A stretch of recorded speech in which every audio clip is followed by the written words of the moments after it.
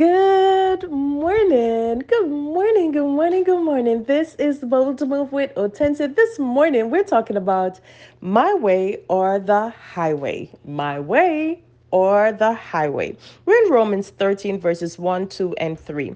Let every soul be subject unto a higher power, for there is no power but of God. The powers that be are ordained of God. Whosoever therefore resisteth the power resisteth the ordinances of God, and they that resisteth shall receive of themselves damnation. For rulers are not a terror to good works, but to the evil. Wilt thou then not be afraid of the power? Do that which is good, and thou shalt have praise of the same. I've looked at this scripture many times and I've questioned, Lord, surely you were not addressing some of these governments we face today, and more so, some that we've seen in recent history. We can look over modern history and we can see government that have been tyrannical, yet we're encouraged not to be afraid of them.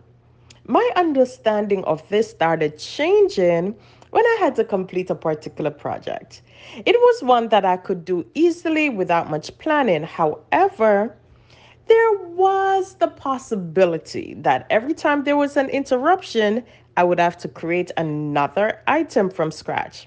Also, if I had to leave the project, no one would be able to complete it because there was no template. So, I decided no matter what it takes, I would sit down, get that template done so that it doesn't matter what the interruptions were, I would have something that I could go back to and did not have to start from the drawing board. Was it the easiest to do the template? Not always. And sometimes there were a lot of stops and starts, and it was sometimes frustrating. However, in the long run, it ended up creating several wins. So, how does this relate to the government, good or bad?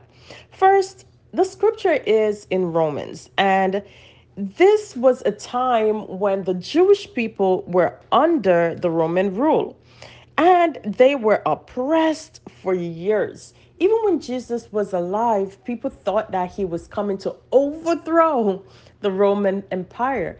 Yet he said, that's not why I came. I did not come to do away with the law. I came that the law might be fulfilled. And so we see Paul, the author of our lesson today, being imprisoned so many times under this government. Yet he said, we don't need to fear it. Man, that is a radical thought. And it is a comfort because there is a higher power. It is about following that power from on high. We are encouraged to love each other and to seek justice. Many believers separate themselves from politics, and that used to be me, right? Never voting because of past political experiences. Yet I understood that I have a role that I have to play. I have to advocate for fair and equal law. Gotta pay my taxes and I have to pray for the government. So it's not about their way or the highway, it's about inserting his kingdom come on earth. And because I believe that, I want to see the government that I am under reflecting the kingdom of God. Similarly, every day, we have decisions that we have to make, and we have to make them from the thought of a power on high. The way we pay attention to the little things that we do, the things that we eat, the words that we say, the way we go about our everyday lives. And so, with that, I ask you, as you make your choices, press good today.